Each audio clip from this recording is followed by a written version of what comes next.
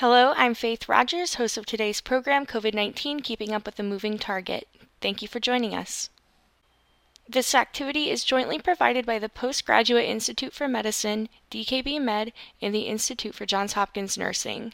Today's program is accredited for ANCC, AAPA, and AMA-PRA Category 1 credits. Please visit our website for complete CE information. If you're tuning into our webcast, please click the Claim Credit button on the webinar console. Otherwise, please go to covid19.dkbmed.com, navigate to our multi-specialty episodes, and select the webinar to claim credit. Today's learning objective is to describe the reliability of available rapid antigen tests with currently circulating variants. This educational activity is supported by independent medical educational grants from Gilead Sciences Incorporated, as well as in-kind support from DKB Med. With us today, we have Dr. Paul Auwaerter, Clinical Director of the Division of Infectious Diseases at Johns Hopkins University School of Medicine. He will be interviewing Dr. Yuka Manabe, a Professor of Medicine in the Division of Infectious Diseases, the Medical Director of the John G. Bartlett Specialty Practice, and the Director for Center for Innovative Diagnostics for Infectious Diseases. They will be discussing COVID-19 testing. Dr. Manabe, Dr. Auwaerter, thank you so much for both of your times today. Really appreciate it. Yeah, thanks so much, Faith. And I'm delighted to have Dr. Yuka Manabe here today, who has been so helpful within our own ID community and the Johns Hopkins Health System in gaining better understanding and advances with viral diagnostics with the SARS-CoV-2 pandemic. So thank you, Yuka, for joining. My pleasure. Thanks for inviting me. I think for many, patients often have questions about reliability of tests. I remember early on when we only had molecular testing, that got off to a rough start in the US. And then, we talked about a false negative rate based on sample collections and so on. And now we have antigen tests.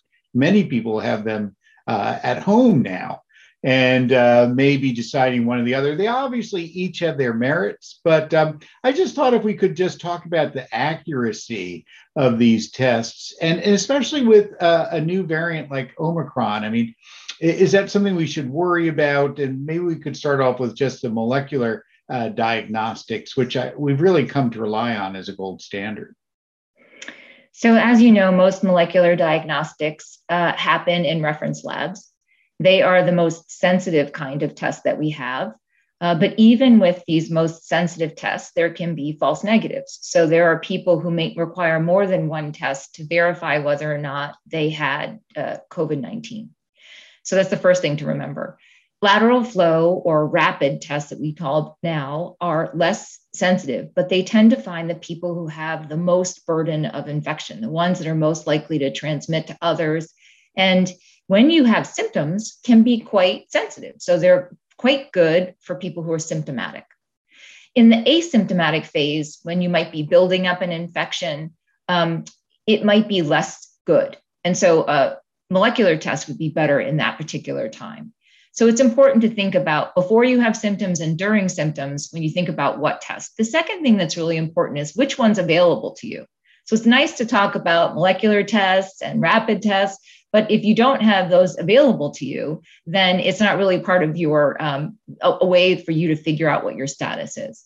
So with molecular tests, because they go to a reference lab and a whole bunch of them could get done at one time, they tend to they're more scalable. So we can do thousands of tests even in a day at certain facilities. Whereas, as you know, a rapid test, though fast, 15 minutes you get a result, you only get one result. So it depends on what you're trying to achieve. If you're screening a whole classroom, it may not be very good to do rapid tests. So the second one is, one is speed, another one is availability, and then this one has to do with scale, like how many you want to do at once. So there are different considerations. I think most of us think we're an individual. We're not thinking about public health. But if we had a public health eye, we might choose differently than if we were just thinking about our own testing. Yeah, I think you make some excellent points. And even on a practical basis, one overarching concept here in March of 2020 is Maryland now has among the lowest rates of apparent active SARS-CoV-2 infection in our communities. And how does that play into the reliability of either the molecular or the antigen tests as rates fall, and perhaps we have more influenza or other viruses circulating? So as rates fall, the likelihood of having a false positive test increases. That's just the reality. During Omicron, when there was a huge number of cases in late December, early January, if you had a positive test, it probably really was positive because there was so much of it circulating. As we have less and less COVID circulating, I think you might want to verify. So for example, let's say we come to a time where we can test and treat because we're starting to get more oral therapies, say, for COVID. A single antigen test may be worth verifying with a second antigen test or to do a molecular test before you get treatment. And that's because there are always side effects to treatment, and you want to make sure that you're the person that needs to be treated. I think that rapid tests are great because they're rapid. And if you have a huge amount of virus, even if you don't yet have symptoms, you might be able to know that you're positive and not go visit someone, for example, who might be at risk for having bad complications of COVID. So I feel like we're moving around in terms of topics, but I think that you really have to think about how much COVID is around when you're using tests, particularly the rapid antigen tests. When there's a lot around, it's probably, if a positive, it's probably a real positive. If there's not much around and you have a positive, you might be a little more suspicious that you could be a false positive. Yeah, it does get a little more complex. And I'd have to say for the patients I most worry about, I'd love to have a quick diagnosis because, as you mentioned, I might refer them for monoclonal antibodies or potentially some of the oral antivirals that are now available.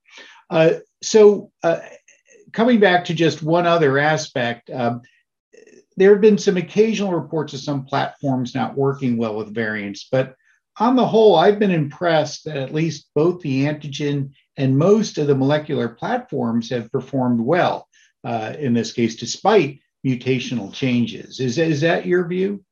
That is my view. And I think this is an area where you can know that the Food and Drug Administration has done a good job. They care deeply about making sure that the tests that we have will detect the variants that are circulating. And so there have been a few reports that they have put out warning users about tests that may not be picking up variants of concern that are currently circulating. For the lateral flow tests, by and large, they've been about the same amount of sensitivity with different variants. But there are some tests that don't perform as well, but you can be sure that the Food and Drug Administration will let you know. And in fact, there were a couple that were recalled when they found that they were either having a high false positivity rate or that they were relatively insensitive with that variant. For molecular tests, they can actually look at all the genes and they can look at the coding of those genes, and they can know whether or not the way that they are detecting the virus will work or not work. So you can actually do that on a computer. You don't have to go and test them in a lab. That's what they call in silico. So I can look on a computer and figure out whether or not the targets are going to be found. So for the molecular tests, that is done routinely every time there are new variants circulating, even at low level, and there will soon be a quick warning if it's not going to be good. So I think here, this is where the Food and Drug Administration has done a very good job trying to stay on top of things. So right now, unless a warning has gone out, you can know that they generally have the same sensitivity as they've had in the past.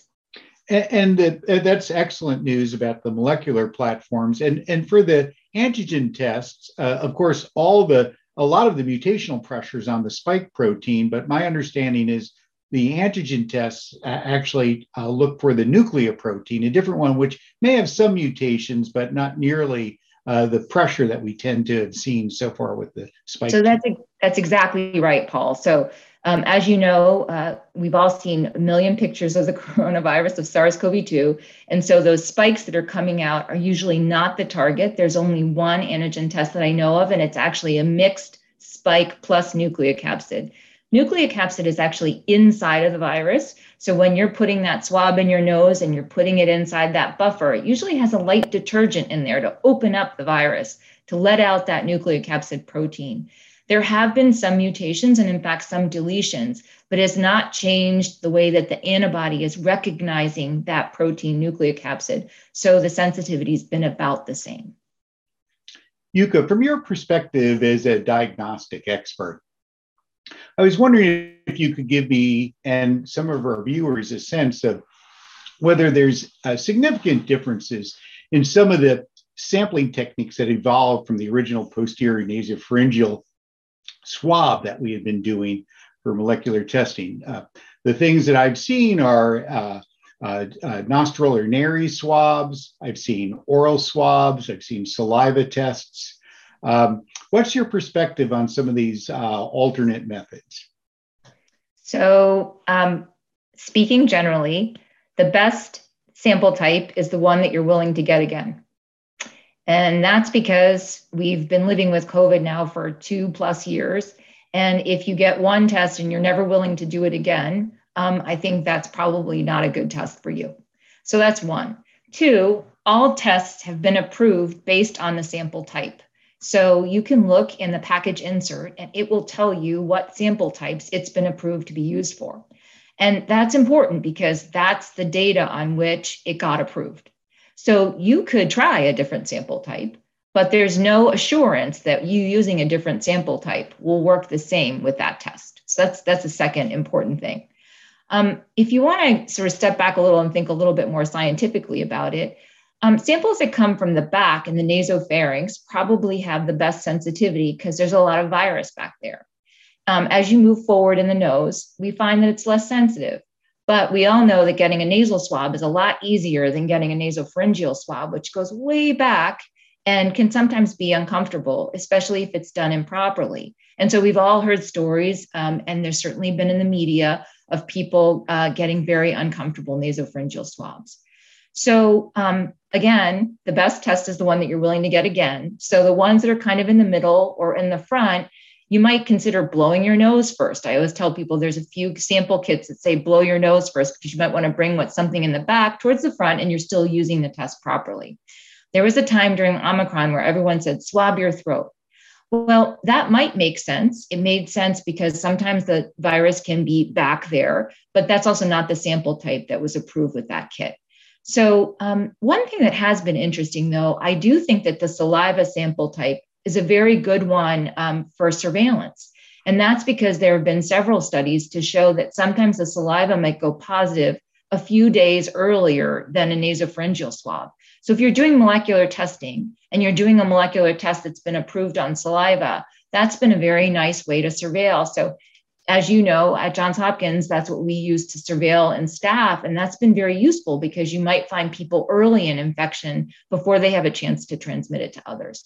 So that's one perhaps nuance that might be interesting. But in general, people don't give salivary samples. They tend to get, that's like spit that you've allowed to sort of pool in your mouth and you put it into a cup. Most people are doing nasal swabs. Yeah, and Yuka, speaking of the reliability of these tests, most have been approved on a rather limited data set under emergency use authorization by the FDA. And of course, and I'm sure you're familiar, and many of us, with FDA approval of these tests. Are these moving ahead? Are we going to see these approved so they can be used even when the public health emergency might not be declared? I worry a little bit because technically, we're not supposed to use anything under emergency use if the public health emergency is done away with. So that's a really interesting point. Very few have moved on to what we call 510K clearance. And so that would be a full-on clinical study that was large enough that they would give full clearance at any time, not as the emergency use authorized ones are. So for right now, they are going to give some lead time to companies to tell them, to warn them. I think the difficult thing is to get enough people between now and then, given the low rates of COVID, might be more difficult for people to achieve 510K clearance.